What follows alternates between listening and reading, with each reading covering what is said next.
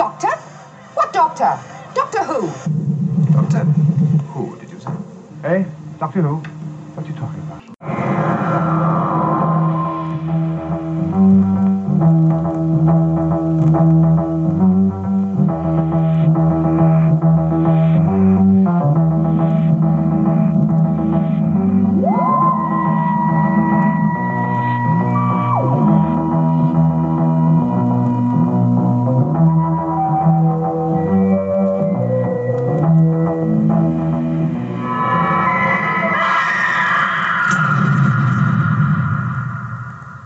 Is that all gibberish, or do you really know what you're talking about? I'll start by just, if you can indulge me, Ian and listener, I'm going to give you an example now of memory cheating. Okay. Yeah. Right? So up until we were just about to go back to this story and review it for this podcast, my abiding memories of this story is this, along with the Dalek story from old Sylvester, were the two that I kept after recording them off the TV. All the other ones I recorded over them because what a load of crap. Yeah. And presumably with just white noise. Yeah, Like, yeah, that's an improvement. Yeah, and I can remember my memory of that initial VHS recording is watching it every so often, wanting to like it, because here we have a current Doctor Who story with Cybermen, and I think I was into Cybermen because of my memories of Revenge of the Cybermen and the Cybermen stories in Doctor Who Monthly. So I wanted to like it, right? Yeah. And my memory is just being very puzzled by it, right? That's memory number one. Memory number two is when I bought the box set where you get Revenge of the Cybermen and Silver Nemesis. And DVD box set. Yes, yeah, and watching Revenge of the Cybermen, then watching Silver Nemesis and thinking this is rubbish, and promptly, immediately selling Silver Nemesis on eBay, right? Yeah. So that's that. And now my memory now after watching it is this story is far, far worse than I can remember in those other two memories of owning it. Yeah. Did you have to buy this again then? Yeah. Oh God, that's just twisting the knife in, isn't it? Yeah, I've had to buy it again, so I've had to buy that box set again. So if anybody wants a pristine, mint-sealed Revenge of the Cybermen, I don't need it. So, we should do a little competition. Tell us if you like Silver Nemesis. Tell us on Facebook why you like it, and the one that's least believable, because I can't imagine anyone gets it. Gets it. Yeah. There you go, little competition. Yeah. So that's it then. That's my memory of it. What's your memory thinking back on it? So this is one where, because we often get Duff stories, but I think this one is doubly sort of disappointing, because all the elements should work, shouldn't they? You've got Cybermen, you've got Nazis, you've got time travel, you've got living metal, you've got Skinheads. Okay. But all these things should work. And I remember watching it when it was on live. Well, you know what I mean, not live, but when it was first upon broadcast. transmission. Upon transmission, yeah. And I remember being sort of vaguely disappointed in it, because I thought, hang on, this is the same story as the Daleks one a couple of stories back. And then as the episodes go on, I think the first episode is the least terrible out of the three, and I find that a lot with Sylvester McCoy stories, where you think, okay, this has got promise, this could, it's gone rotten. And then there was this big sort of rumour that it was the way it was edited ruined this. It was actually a work of genius, and it had so many layers. It was the editing, and they would go, there's so much extra footage, and if that was put back in, this would be up there with the classics. This would, be like Caves of Androzani and things like that. And then they, to be fair to sort of JNT and that, they re-edited it, and they did the special edition on VHS in this god-awful shiny green cover, which I don't understand. And I thought, excellent, go and buy it on VHS. Watched it. No, it's just more drivel. It doesn't add anything to it. It detracts from it because it's longer. And yeah, it's one of my DVDs that I've purchased because I'm a horrible completist. Never watched until you chose it. So you haven't seen it since 1988? Yeah, since whenever that VHS came out. So I'm like you. I think this is much, much worse than I remembered it. I think it's aged appallingly. And it sort of cast doubt on the competency of anyone involved in this programme. I mean, for this podcast, I had to watch the extras to glean information, and from what I can gather, and I just find this staggering to comprehend, that the Doctor Who production office knew that the 25th anniversary was coming up. They wanted an anniversary story. They couldn't find any writer to write it, so they offer it to this writer who had only ever seen 2 episodes of Doctor Who before, didn't like science fiction, and didn't have a clue what to propose as the story, and he made it up on his journey to go and see John Nathan Turner. Yeah, this does feel like a Doctor Who story written by someone that has no clue what Doctor Who is and has been given.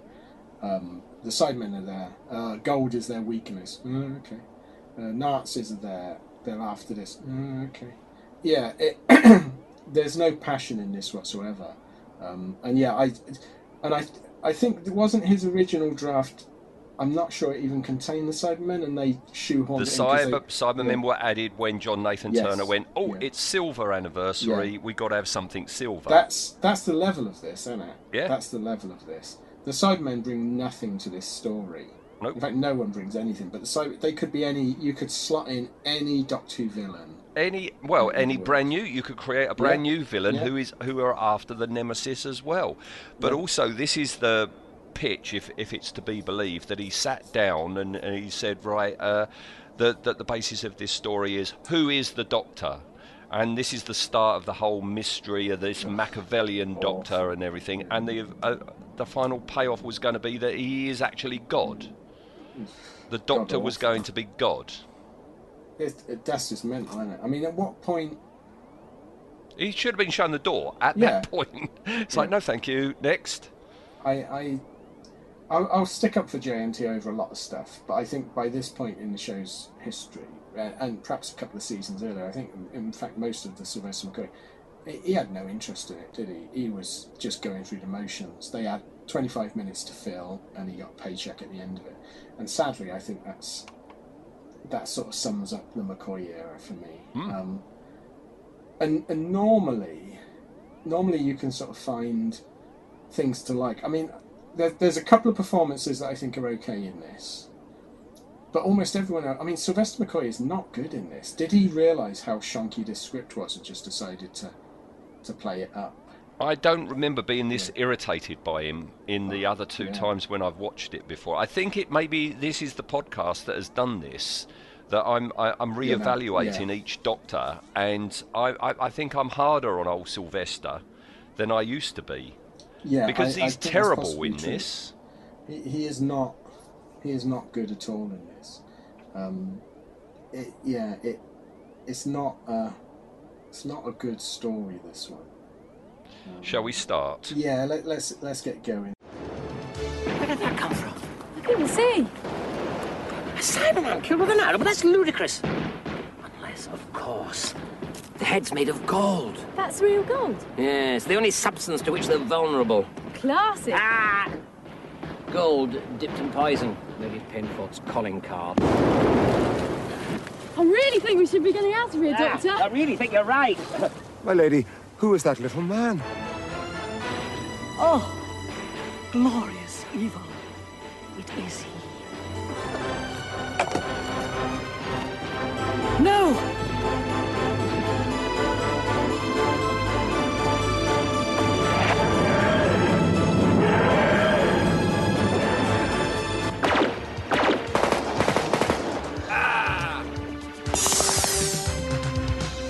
We must retreat. It's our only chance. And leave the statue? The statue alone is useless to them. And the boy's ours. Get it. Yeah, so written by Kevin Clark, as you mentioned, new to everything. JNT had this weird thing where he didn't want to work with anyone that was deemed to know more than him. So he didn't like established writers. He didn't like established directors. He liked new people.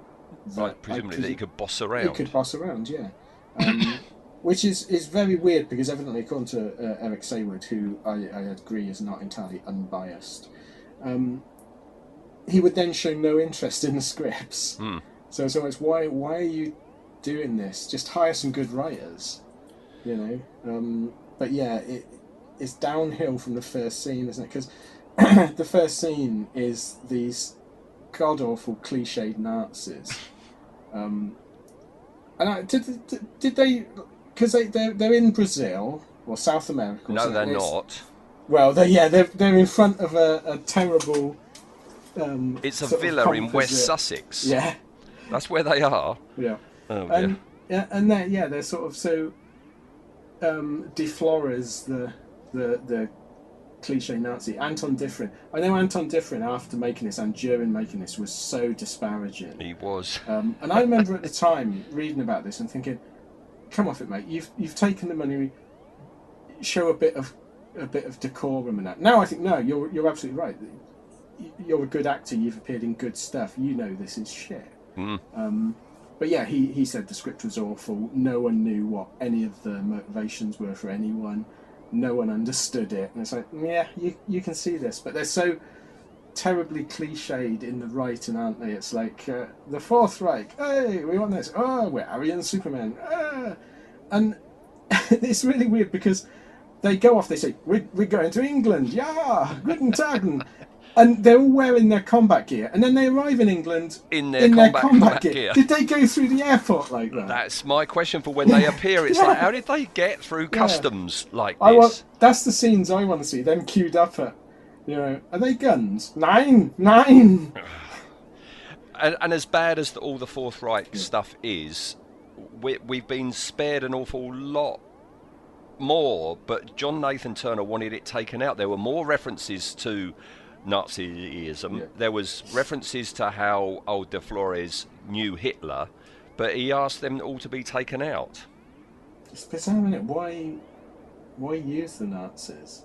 I mean, they make some sort of half-assed thing of saying, oh, the Nazis, they believe in the Übermensch, and the Cybermen are the gods. It's so embarrassing, that scene later on when he's going, we are the Supermen, you are the gods. And you've got these three tatty sidemen stood in the woods, as if they'd just been, like, taken a pee by the tree or something. It's like, oh, God, it's awful. I don't get this thing as well at the beginning, that there's some sort of mirroring, because when we see De Flores and he's trying to kill a bird with a bow and arrow, and then we see Lady Peinforte, and she's trying to kill a bird with a bow and arrow. It's like, what is it? Have I missed something? What's this? Yeah, this is bookending meant to be. It's just that it's and it's just not very good, is it? You know, I don't know. I mean, in episode 1, I think Lady Peinforte is. I'm always trouble with her name. Lady Penelope. Yeah. I think she's all right in episode 1, but when she goes into where she's got to start acting mad, it's very embarrassing. I remember her. She was in a comedy series, No Place Like Home, I think it was called, with William Gaunt, wasn't she? She was the comedy kooky neighbour, and this is the sort of level that she does. So I think episode 1 she's all right. The guy she's with, I've forgotten his name. Baldrick. I think he's really good. He's good at the end. Yeah, he's a bit cliched at the beginning. He does get better, but I quite enjoyed his performance. But I know later on they retcon all of this to say it was Fenric do it, so she wasn't magic, it was Fenric, but that wasn't how it was written, and they didn't mean that. So this is the show that goes, magic is real. Yeah. The time travel is, she's got a rudimentary knowledge of time travel aided with black magic. Yeah, black magic. Oh, John Pertwee must have been rolling in his grave. Yeah, this Lady Penelope, right? The problem I've got with her is that god awful wig she's wearing with those horrible curls. Yeah, like it reminds me of Mel, when she was in Just William, she was Yes. the Violet Elizabeth. Oh, do you think there's a reference to that? Oh, Could be. Yeah. but of course this is Fiona Walker, and Fiona Walker is in one of your favourite Doctor Who stories. Yes, that's true. Yeah, She's Carla in the Keys of Marinus. Yeah. But And now she's in this. she didn't mature well, did she? No. So Lady Penelope, right? She's got an old codger there. That old codger I saw actually went up for the role of the first Doctor. That old boy. Oh right. Yeah. And he says that the comet Nemesis will crash to the Earth where it originally departed, the I have meadow questions about outside. this, yeah. Yeah, on the 23rd of November, 1988. Yes. So this statue has been launched, and every 25 years it orbits the Earth and causes devastation. Okay. But yeah, the orbit is decaying and it's going to land in 1988. Now she said, and they make a big point saying, it's just outside, because she's looking out the window and it's like it's just in the field, just by the window there. Yep. But it lands on a disused airfield. No. We are supposed to believe that when they're in, 1988 and it's now a tea room, when she looks out that window, she is seeing that disused gasworks. Yeah, but it doesn't make any sense. There's burnt out cars on it. Yes. It looks like the Top Gear test track to me. We are led to believe that is part of Windsor. Yes, none of this looks like Windsor. If you've ever been to Windsor, it's generally not rolling fields. No, it's not. Because she managed to travel through time after killing the old fella, and they materialise in her room, but it's now a tea room. So I'm presuming her stately home is like a trust version. English heritage. Yeah, English heritage. They generally don't then sell the gardens to put hangers on. It is shoddy, isn't it? It is. Yeah, the spatial displacement in all of this makes no sense. We'll get to it later on when they go to Windsor Castle. Windsor Castle. Have they ever been there? Yeah, but I mean, it doesn't make any sense, and we've got to address this every time it comes back. But yes, we find out that it had been launched from just outside her window. Yes. Prior to us seeing the old codger, right? Yes. And we've got to come back and discuss this soon, all right? Yeah. But if we remember that for now, all right? Yeah, because the Nazis have got part of this statue, haven't they? They've got a bow, which looks like it's from Poundland. It literally looks like one of those sucker bows you used to get as a kid. When that front axial lighting or whatever you call it isn't shining on it, it does look like something from Poundland. Yeah. It's terrible. And then we see the comet that they're mentioning, and it looks like a baked potato. With it's engine awful. pods. I've got It's crap terrible. silver bow, crap comet shot. Yeah. Yeah.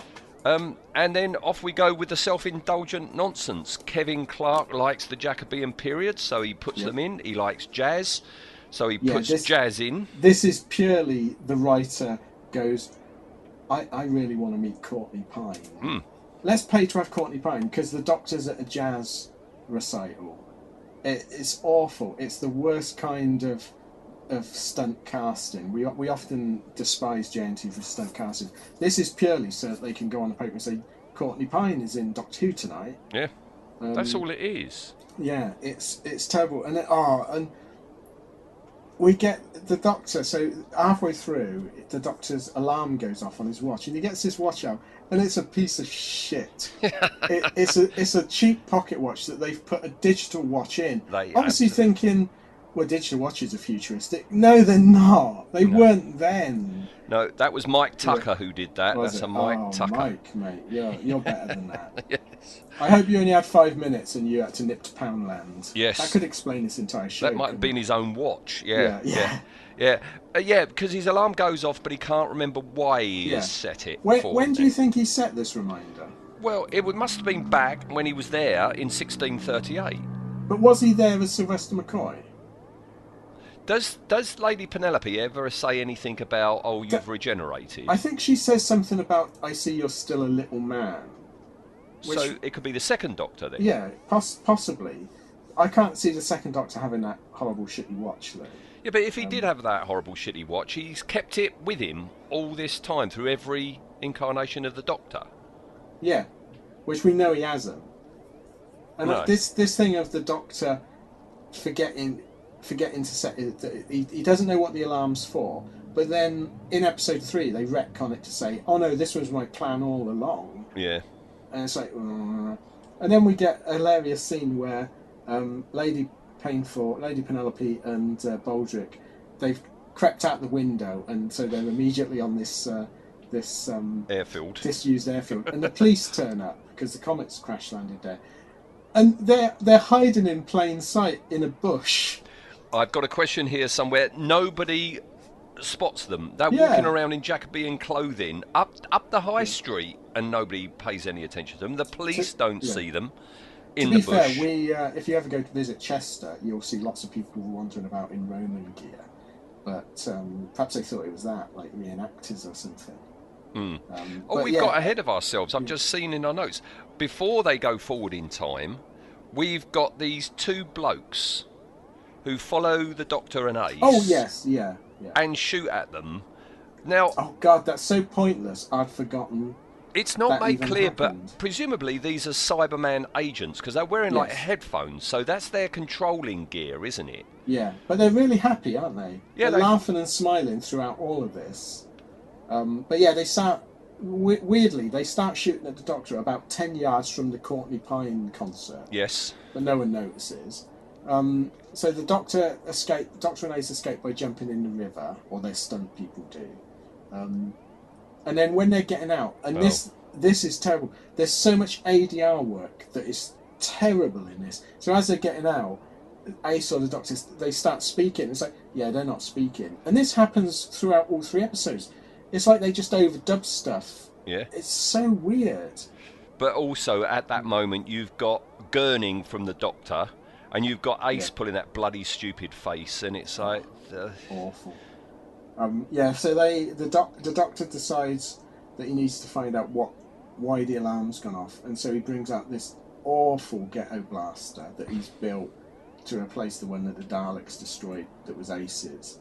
It looks awful. And Sylvester McCoy insists on doing this. He's no Avon, is he? He can't operate fake controls. You don't believe it for 1 second. No, he's flicking switches and pressing things. Like, I saw somewhere that it was meant to have a Zygon style to it. Oh, right. I don't know who came up with that. If Kevin Clark has never watched it, maybe he did watch a Zygon episode. Well, the Zygons were renowned for being fans of the Ghetto Blaster, weren't they? Yes, well, that's where he got it from. And that's when Lady Penelope and Baldric travel forwards in time in that really crap way, screaming as they go. Yeah, and we get the one line that I thought, okay, that I appreciate.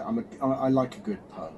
And when he's saying about that he was up before the magistrates, and she goes, "Have the courage of your conviction." I thought, okay, that's clever. Well done. One good line out of 3 episodes. Yeah, that's not much though, is it? It's not a lot, is it? And we find out at that point that the Doctor has set the alarm in 1638. So when he launched the Nemesis in 1638, he set an alarm clock.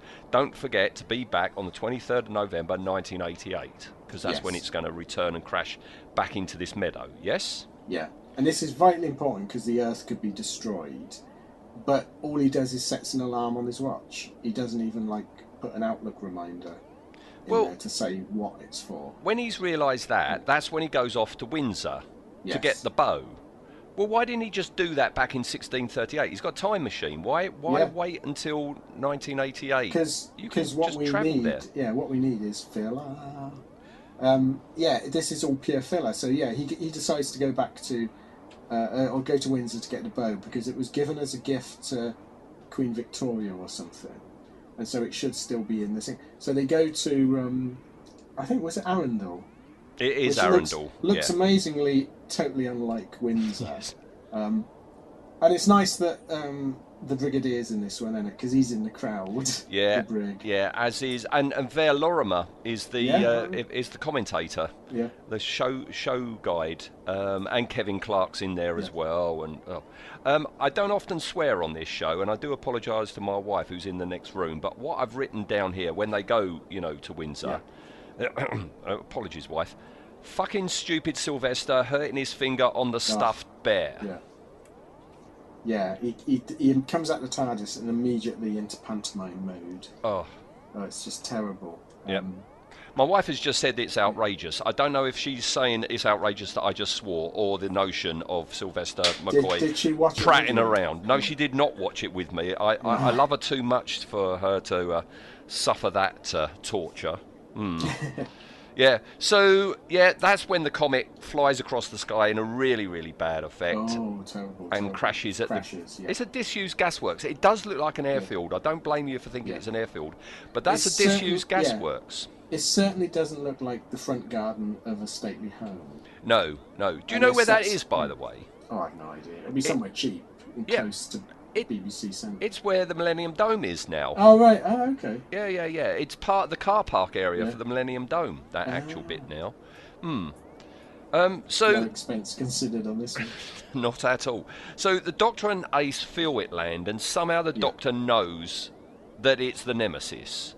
Well, So that's here we go. because he's so much more than a Time Lord. That's what I mean. Here we go. Yeah. So we've just established that he set the alarm, but he doesn't remember why.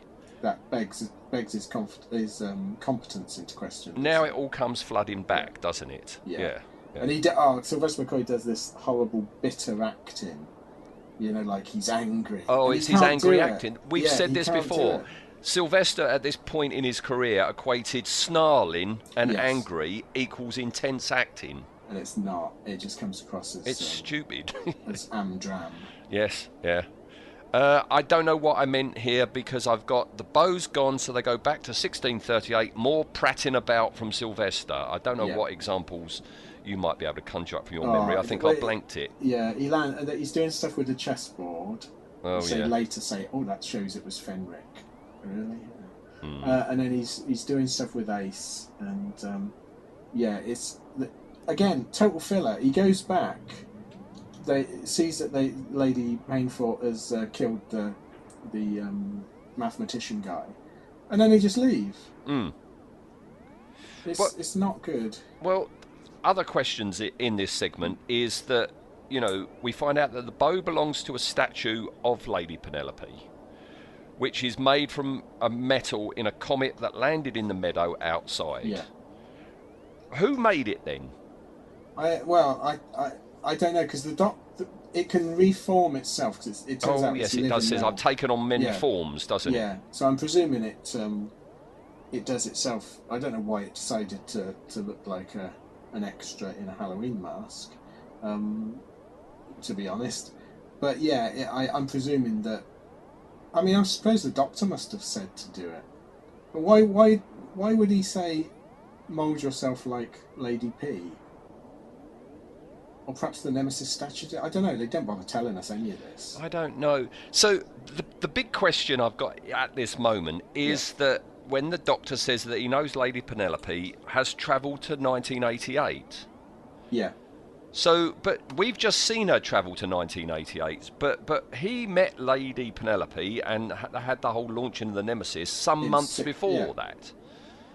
Yeah. So was the original timeline? The Doctor's there, battling Lady P. Launches the statue to get out of her hands. Then what? Did he just go? Wash my hands now. I'm finished here. Yeah, I'll come back in 1988. But somehow he knows Lady P. A few months later, has time travel. Yeah, I'm not entirely sure how, other than we've only got 3 episodes and they need to get the plot moving. But like I say, all of this is filler. We learn really nothing about anything. In this stuff.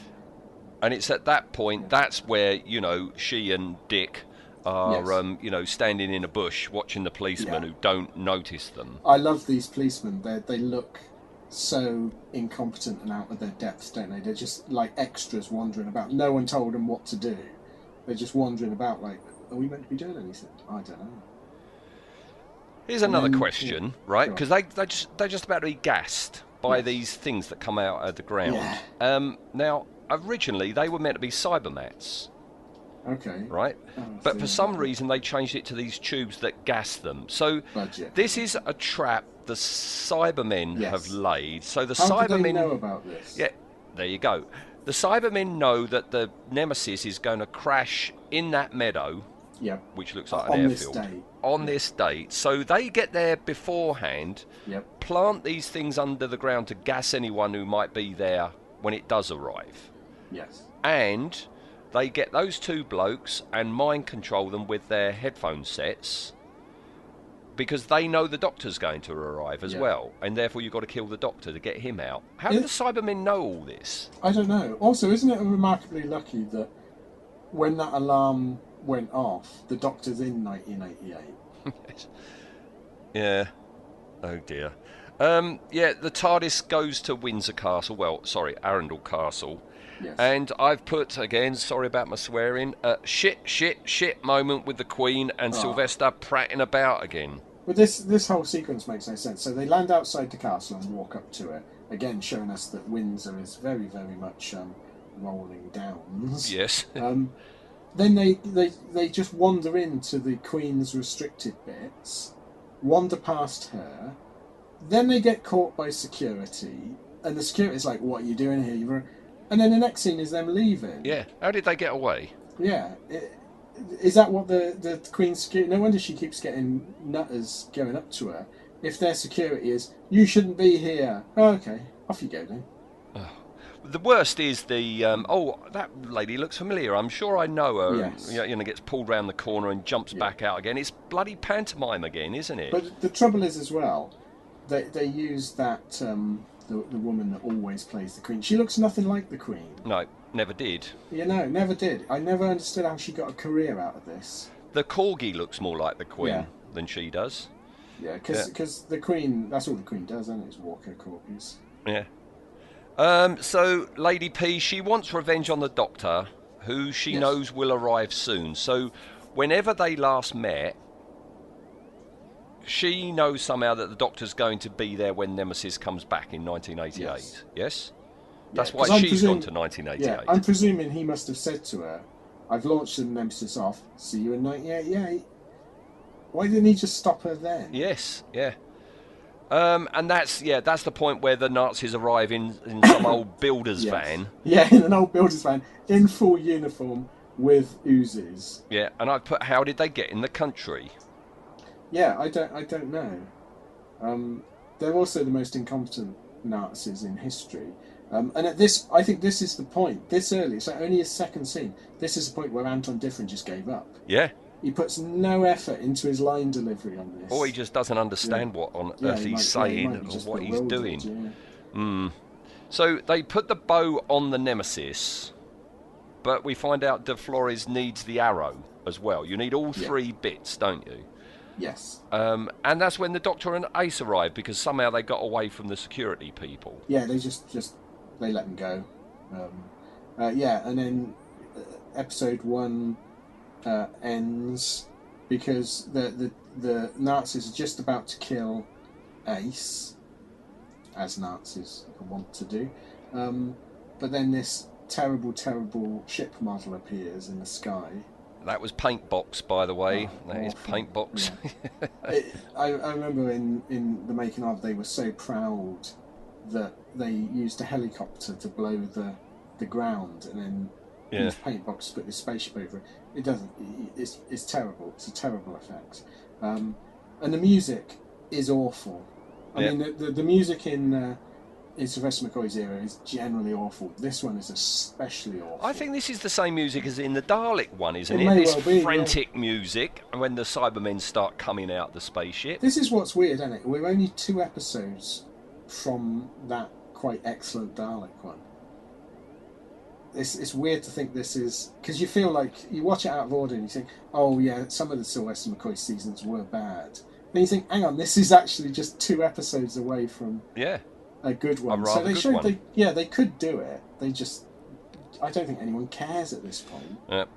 But yeah, episode 1 ends and we all went, hooray! Yeah, I've put Cybermen.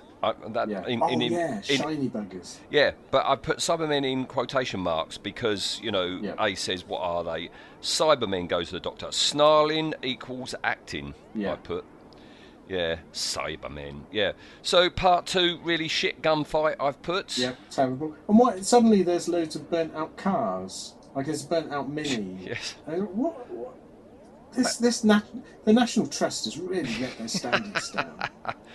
And Lady P kills a Cyberman with a gold-tip arrow. Yes. Now, why has she got a gold-tip arrow? I'm presuming the Doctor in 16 Nickety Nick went, I'll see you in 1988. Probably the Cybermen will turn up. Bring some arrows. I don't know. Why would you even build an arrow with a gold tip? Gold is very, very soft, malleable metal. Yeah. You can pretty much bend it in your fingers. It's the most useless thing for an arrow. But yeah, she takes the Cyberman out. And we've lost all pretense now, haven't we, that gold plates their breathing apparatus. Yeah, no. It's like kryptonite, kills them. Yep, it's like silver to a werewolf, isn't it? Yep. Basically, yeah. And also, so first question is, Lady P knows all about how gold affects Cybermen, but also the Cyber leader knows that this is the work of Lady P. So the Cybermen know about Lady P now as well, even though they are like, hundreds of years from her time. Yeah, this is where you really needed a character like the Master in it that goes, I've stolen Time Lord records, I know all about this. Yeah, it makes no sense why the Cybermen know all of this stuff. Nope.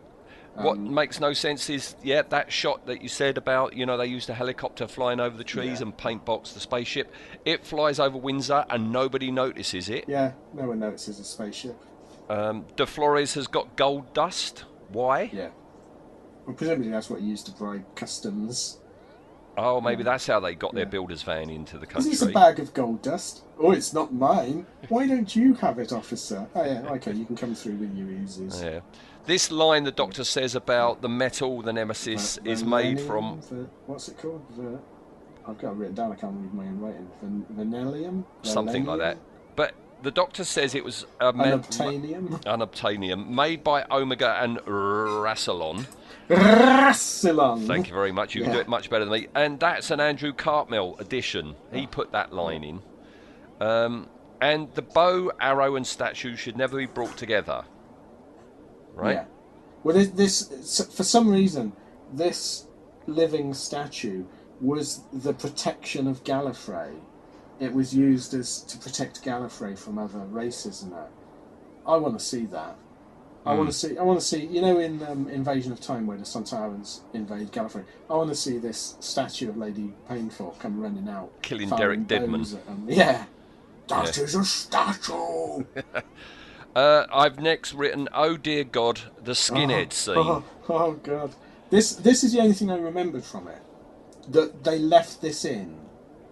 That someone made the conscious choice when they edited this to go, that's good enough for broadcast television. Yeah, you've got these two absolutely stock skinheads in their flight jackets. DMs. And Lady Peinforte and Richard, that's his name, isn't it? Richard wanders past. Or Dick, as I call him. Or Dick, Dick wanders past. And they go, what, you meant to be social workers? What does that mean? It makes no sense. No sense whatsoever. When was the last time you saw a social worker in 16th century dress? It's terrible. It is so bad. Yeah. Also, what's bad is the Doctor jams the cyber signal with jazz. Yes. Yeah. I can understand why that would happen, because I can't stand jazz. I never have done. It's just noise to me. And people that go, jazz is a work of art because it's different every time. That just means you can't play a tune. Yeah. It's just noise. Yeah, that's the equivalent of my cat running across a piano. I think Maggie would do a better job of it as well. I think she would do a better job. And in the meantime, we find out that the Cybermen have, because they flew to Windsor, they found Lady Peinforte's tomb, and they've manhandled the statue into this crypt, and then carefully arranged cobwebs over it. Yes. What's going on? But also, they're walking around completely unnoticed, aren't they, the Cybermen? Yeah. We have much hand clasping from David Banks here, don't we? This is the last ever appearance of David Banks, and I can't stand David Banks' cyber leaders. I think it works in Earthshock, but then it didn't work in anything else, I don't think. It's people. We said when about Christopher Robbie in Revenge, that people go, oh, I don't like him. He's got emotion. Have you ever seen David Banks? Yeah, it is so panto.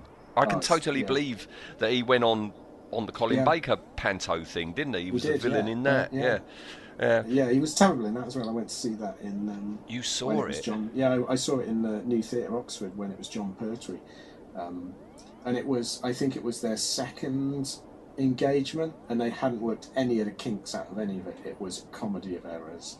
It was nice to see John Pertwee in that, but I remember squirming in my seat. It's a shame mobile phones weren't invented then, because there will be no visual documentation of that. None of it was filmed, was it? I think there's a small bit of Super 8 film or VHS of something of one of the songs. Right. I seem to remember, but weirdly, there was someone did record like half of it, because there was a bootleg video going about with half of it on, but they hadn't bothered recording it all, which just is baffles. Was it the first half or the second half? I think it was the second half. Because if it was the first half only, you'd think that's when one of the ushers had said, "Oi, turn that off." Oi, mate, Or they went, "I'm not wasting video on this." He is terrible, David Banks. In the run of that play, he once played the Doctor because I can't remember whether it was John Pertwee or Colin was ill or couldn't make it, so he stepped in and played the Doctor in a CND shirt and a Panama hat. Really? That definitely doesn't exist for posterity. Oh, thank goodness for that. All right. So these gunmen that shot at the Doctor and Ace, it turns out they're guarding the spaceship. Yes. But Ace blows up the spaceship. So Ace has just murdered 2 guys. Now, they're being mind-controlled. They're not necessarily evil. No, well, I mean, I can understand you want mind-controlled humans to try and assassinate someone, because you can you imagine it's panning around the Courtney Pine concert and it gets 2 Cybermen in all their chromey glory with hats on, smoking a pipe, dancing to the music. This jazz is excellent. So I can understand you would want humans for that, but why would you want humans on your ship guarding it? Just leave a Cyberman there. Yes. But yeah, Ace, because the Doctor goes, and again, one of his. He's got no scruples, this Doctor, has he? He's like, I don't want you to carry about Nitro 9, but I expect you to, so I'll use it when you... And yeah, she blows up the spaceship, kills these 2, and then I think Sylvester McCoy makes something of they were already dead or something. There's some line there to try and justify... Yeah, it's another 80-yard line afterwards. So I imagine someone watching it on the first edit probably went, did Ace just kill 2 people in cold blood? Oh, better put a line in. See, that was my impression. I guess I didn't catch that line. The Flores teams up with the Cybermen. Yeah. And episode 2 ends with the Doctor saying there's a cyber force up there, desperate for the Nemesis, but they're shrouded. And we've got these cyber warships, which is patently one ship that's just been superimposed many, many times. It's the Cyber Fleet. Yeah, terrible effect. And we're already getting to the point where everyone's discussing double crossing everyone else, and I don't know whether this was thought it was like really clever sort of gangstery style dialogue, but it just comes across as they're making this up as they go along. It ain't good. Anton, when he's like talking to the cyber leader, it's clearly obvious he doesn't understand what any of this is all about. He's not a clue. Yeah. But yeah, weirdly, episode 3. How does the Flores know anything about the Doctor? Who's told him in this short amount of time the Doctor's history? Because he mentions about the Doctor's secret. And I said, well, how do you know that? Was that meant to be a line for someone else? Yeah. And that's the point when the Doctor turns up, and we got more prattling about this whole chess moves, and the Cybermen and Nazis just stand there and watch him prattling about. If you're going to show utter contempt in your program for your villains, what are the audience going to do? Yeah, they're going rook to thing, blah blah blah blah.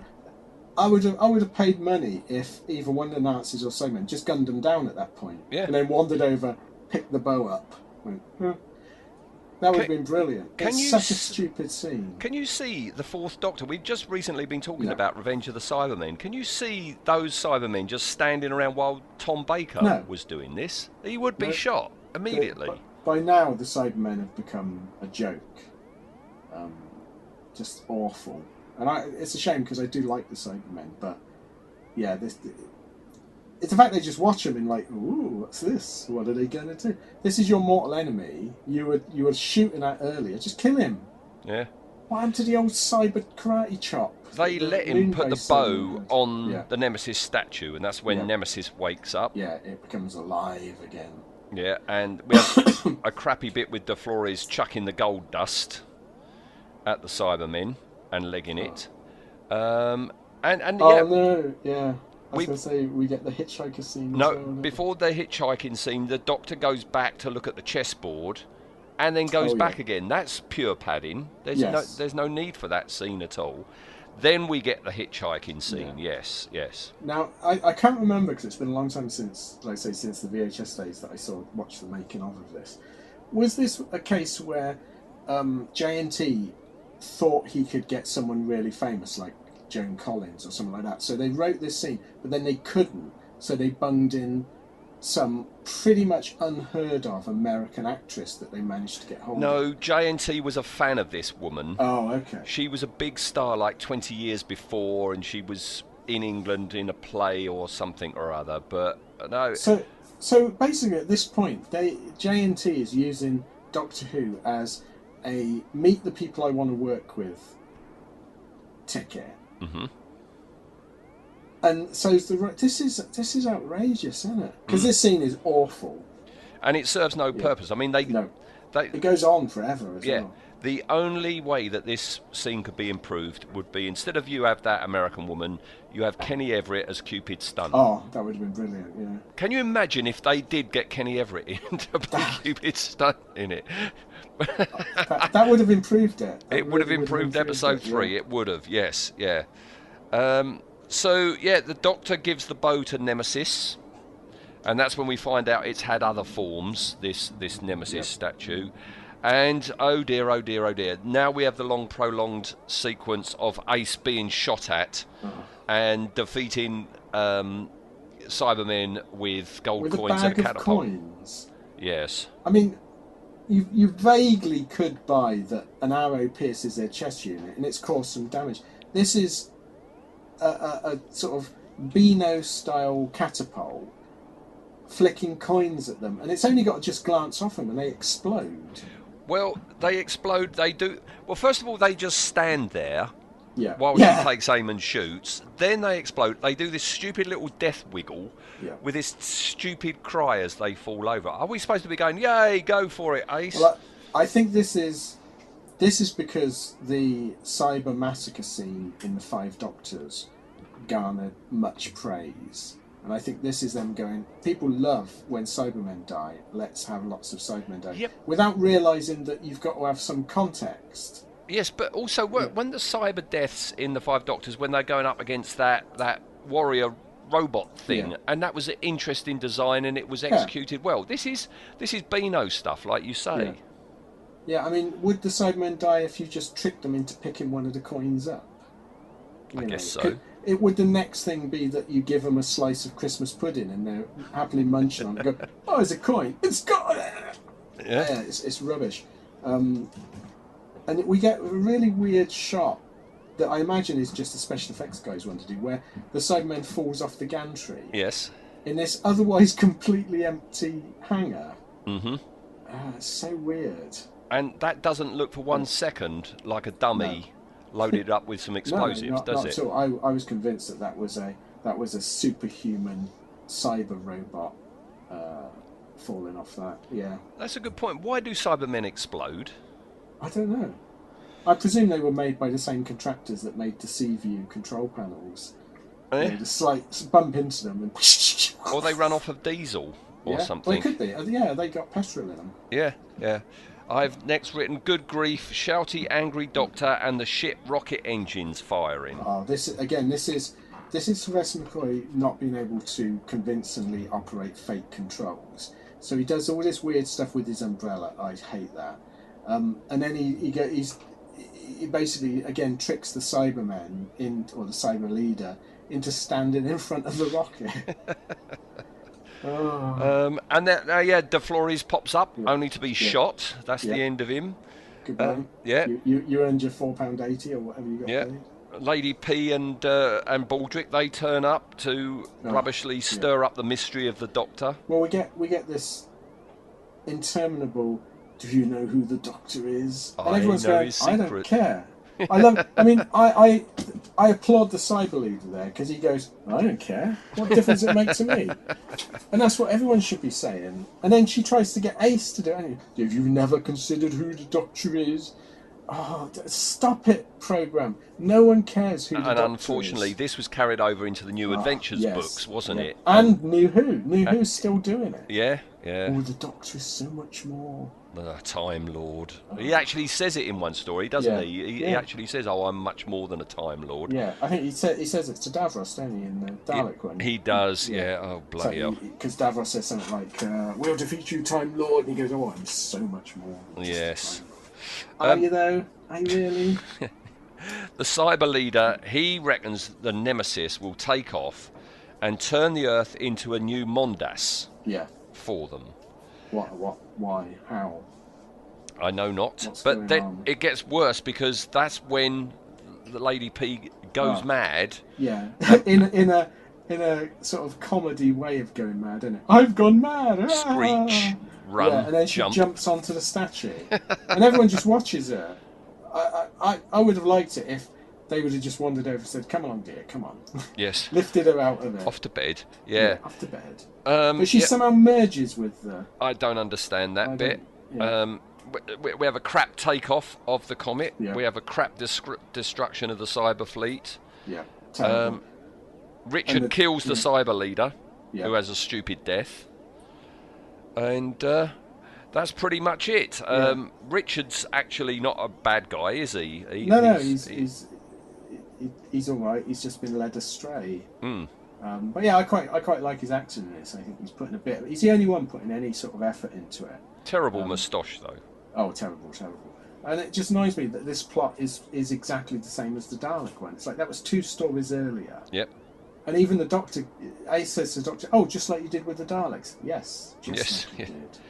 And that's when it ends with Doctor, who are you? Yeah, well, they take Richard back in time, and Richard decides to put on a hey nonny display for them. Hey nonny. Yeah, and Ace says, who are you? And Sylvester McCoy winks at the camera or something. It was like, dreadful. No. Just dreadful. Yeah. So do you think this is a fitting celebration of 25 years of Doctor Who? Bring back Pip and Jane Baker. That's what I say. I would have rather had Pip and Jane do something. It's awful. My daughters are around now. I can't use words I'd like to use for the summing up. It's bally awful. Yes. Hey nonny. Yes. 'Tis dire. It's dreadful. It's dreadful. All right, well, that's the discussion. Let's get through these tallies quickly then. So we have Earth dates, both of them in Windsor. I mean, we could say West Sussex stroke Brazil, but we'll just stick with Windsor. 1638 then, Windsor. Yep. Anyone around that? Is that Evil of the Daleks time, isn't it? Is it? No. A bit earlier. 1638, so in 1666... Oh, Great Fire of London. Yes, sorry, the Visitation, yes. It threw me. I'll put Heathrow and London. Yes, that is the Visitation. Yeah. And 39 years before, in 1599, the 10th Doctor was in London for the Shakespeare Code. Oh, right. All right, so that was a bit more convincing, wasn't it? Yeah, just a tad. Yeah. Better moustaches. Yes.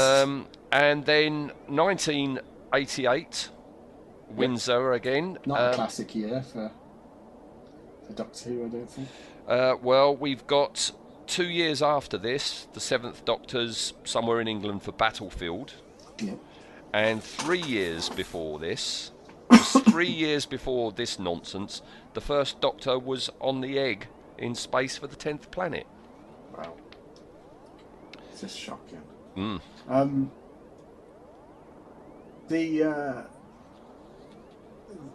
I forgot what I was going to say then.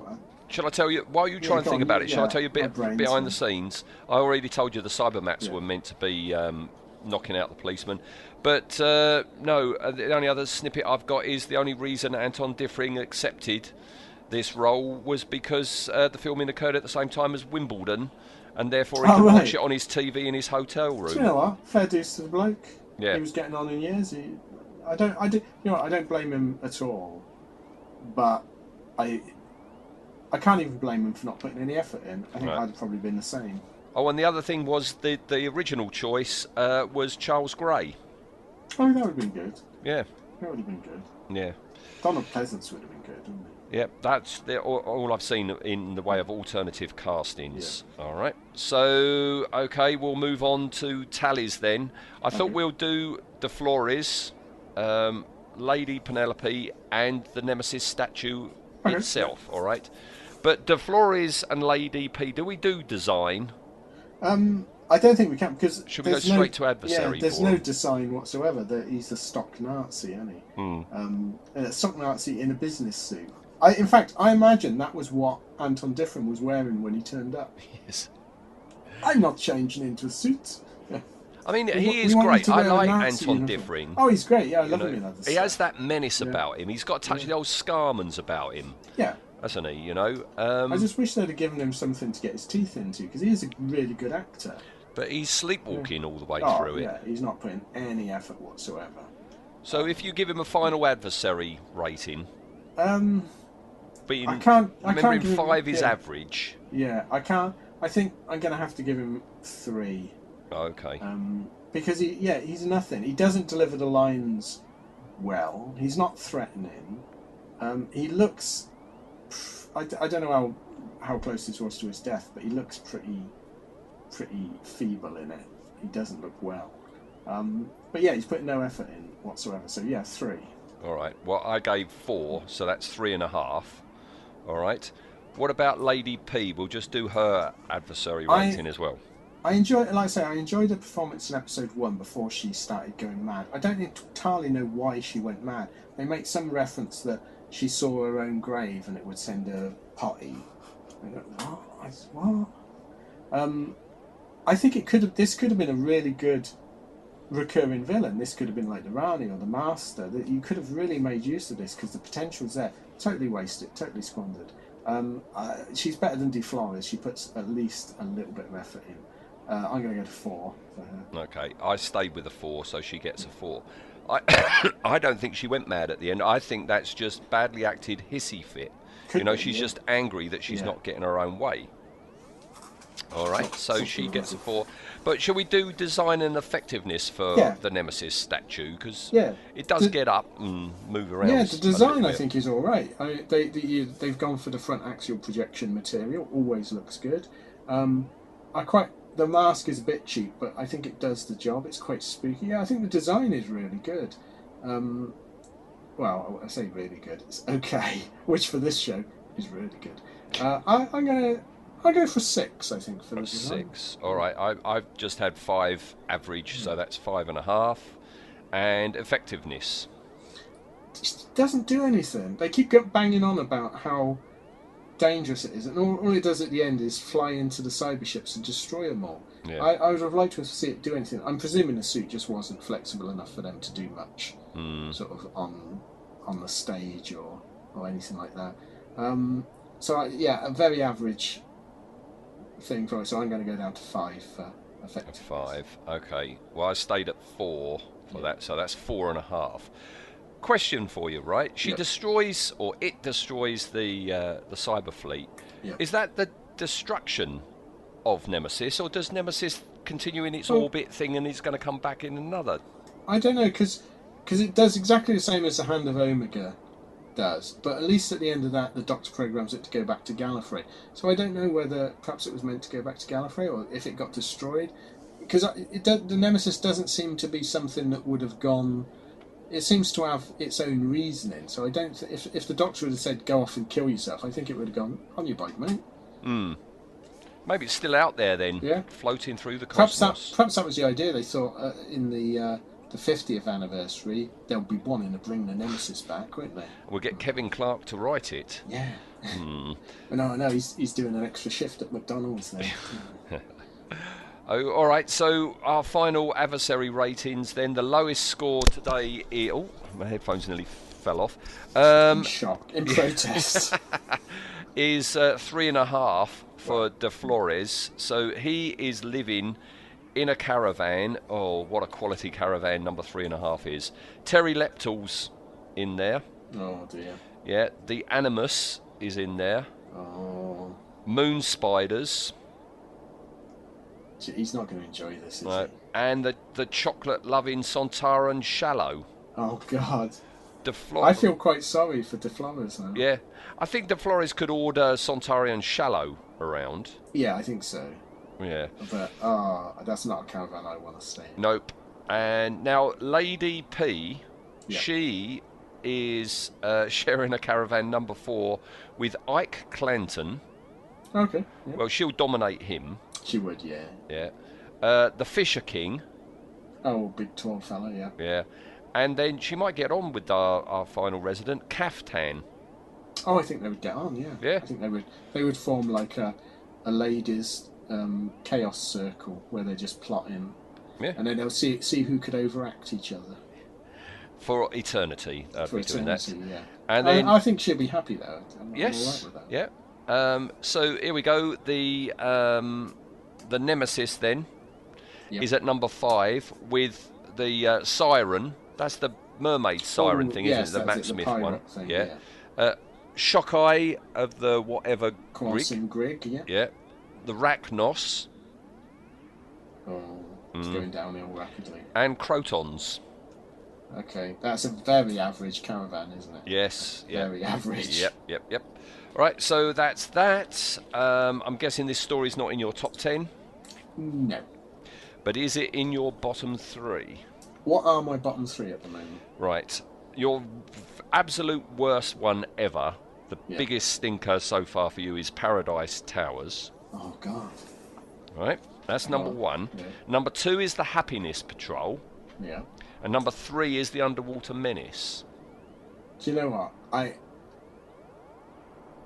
Even though they're terrible, terrible stories, I think they were at least trying for something. This is such a wasted opportunity. I think this is going in at the head. I think this is at number terrible. 1. Yeah. Blimey, I didn't think you were going to go all the way to the bottom. I could see myself watching the Underwater Menace again. Yes. It has a bit of charm. I may be wanting to watch the Underwater possibly Menace. Wanting. And I can appreciate that they're not for me, but I can appreciate what Happiness Patrol was trying to do. But this is just awful. Okay. Right, I've been ruminating over this. Yeah. All right. My at the moment, my bottom 3, the worst one for me is Paradise Towers. Yeah. Then it's the Caretaker, right? And then it's the Happiness Patrol. All right. And I was going to put Silver Nemesis joint 3rd with the Happiness Patrol. Because I'm still very annoyed by the Caretaker. But the more I think about Silver Nemesis, there were things in the Caretaker, nothing to do with the Doctor, but, old Danny Pink was good in it. There were moments in it, So I'm putting Silver Nemesis in 2nd place. Wow. I can't put it higher than Paradise Towers because I'm still suffering from the shock. Unlike you, I've only recently seen Paradise Towers, so that wound is still the wound is still quite raw for me for Paradise Towers. I've managed to put loads of Colin Baker flavoured TCP on mine. Yes. Yes. Wow. So isn't it weird that my bottom 3 are all Sylvester McCoy. So are mine now. Yeah, yours are. I honestly thought New Who would trounce in being bad. With me getting rid of the Caretaker, that's the last remnant of New Who in bottom 3. Yeah. Will there be anything worse than Sly's stories? I don't know. Yeah. And looking up the list of our top 10s, there is no New Who in our top 10s at the moment. No. I sort of figured that because I was thinking the other day. I was thinking, would I watch? Is there any new Who episode that I would watch over a classic one? And I couldn't think of one.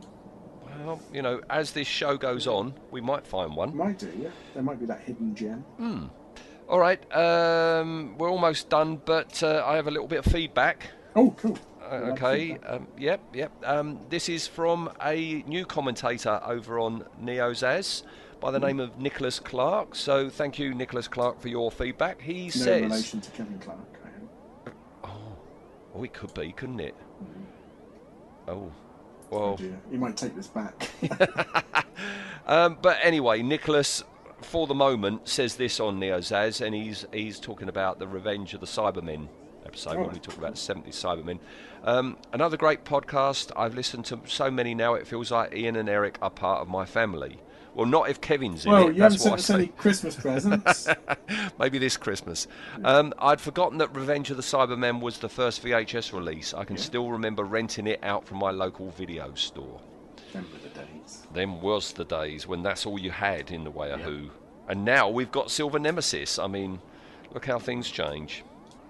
No one's renting that, are they? No. You'd want your money back, wouldn't you? Yeah. So thank you, Nicholas. Yeah, thank you very much, Nicholas. That's very kind of you. Thank you for that. I'm not sure you want us in your family, but... Right, well, since this show started, when we finished with old Sylvester, we've moved to the Ninth Doctor. But, of course, apart from the specials... We've done him, haven't we? We have done him. So what we're going to do every time this Ninth Doctor slot comes round from now on, we're going to have another special, aren't we? Yes. How lucky you are. And it's Ian's turn this time, because I did the last one. So it's your turn. Would you like to announce what we're doing? Yes, so I thought we're going to look at those plastic people, the Autons. So we're going to be looking at Spearhead from Space, Terror of the Autons, Rose, and we'll probably just mention the Rory connection, because it's not really an Auton episode. But yeah, I'm quite looking forward to that. This is going to be a game of contrasts. Can I tell you, it's amazing you just said game of contrasts. After I watched episode 3 of Silver Nemesis, I took it out the player and I put in episode 1 of Spearhead from Space, and oh my god, are these the same show? You know? It's frightening, isn't it? It's incredible. The contempt that TV developed for their viewers, comparing it. Yeah, I think it'll be interesting because I know Terror of the Autons is very, very fondly looked at by fandom.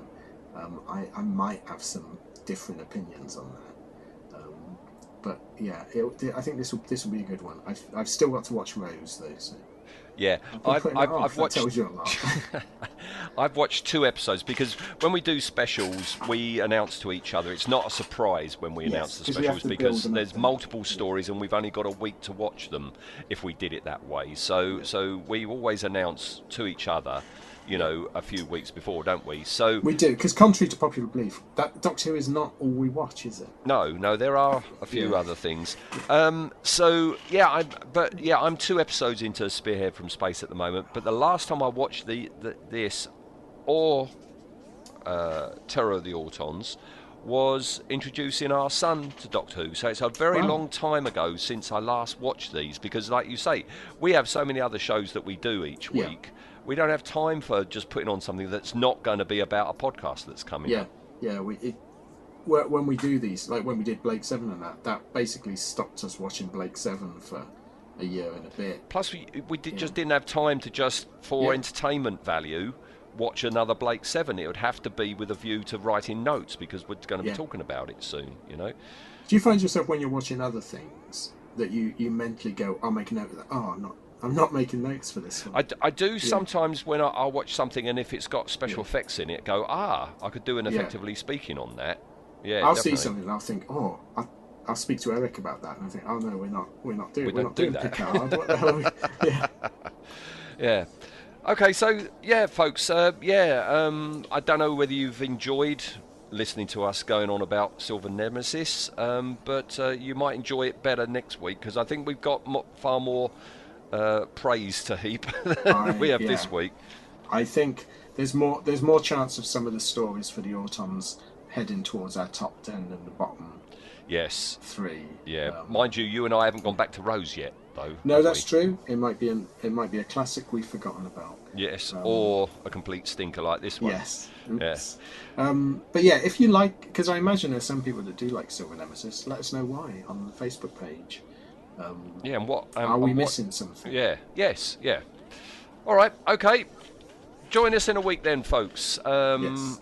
Yeah, I'm back to doing earlies, so there will be one out next week again, all right? Yes, because this episode was very much cursed, wasn't it? And we've changed the scheduling of recordings. I so do many believe times. there were signs and portents because, Yes. number one, my work got in the way, so that delayed it by a week. Yep. Then I had to take my daughter to work the other day, so that put it back by a couple of days. Then you fell ill. Yeah, I was ill yesterday. We meant to do this yesterday, and I fell ill. Yeah, I think the universe was trying to say, don't do it, guys. Don't do it. If we had decided, let's choose something else, I think we both immediately would have felt better. Yeah, I think so. Yeah. We've I purged it definitely out think of so. our systems. We've got it out of our systems now, though, haven't we? We will Yes. never have Well, to come back to this. No, tell a lie, we will. We've got to do Cybermen. We've got to do 80s Cybermen, haven't we? Yeah. Oh, blast. Oh, dear. Yeah, but that could be a long way off. It All could, right? yes. Yeah, and we'll see if World my War memory III cheats could happen again. before then, Yeah. couldn't it? So. All right. Okay, all right. Speak to you in a week then, Ian. Nice one. Right. Thanks a lot, then. See you then. Bye-bye. Bye.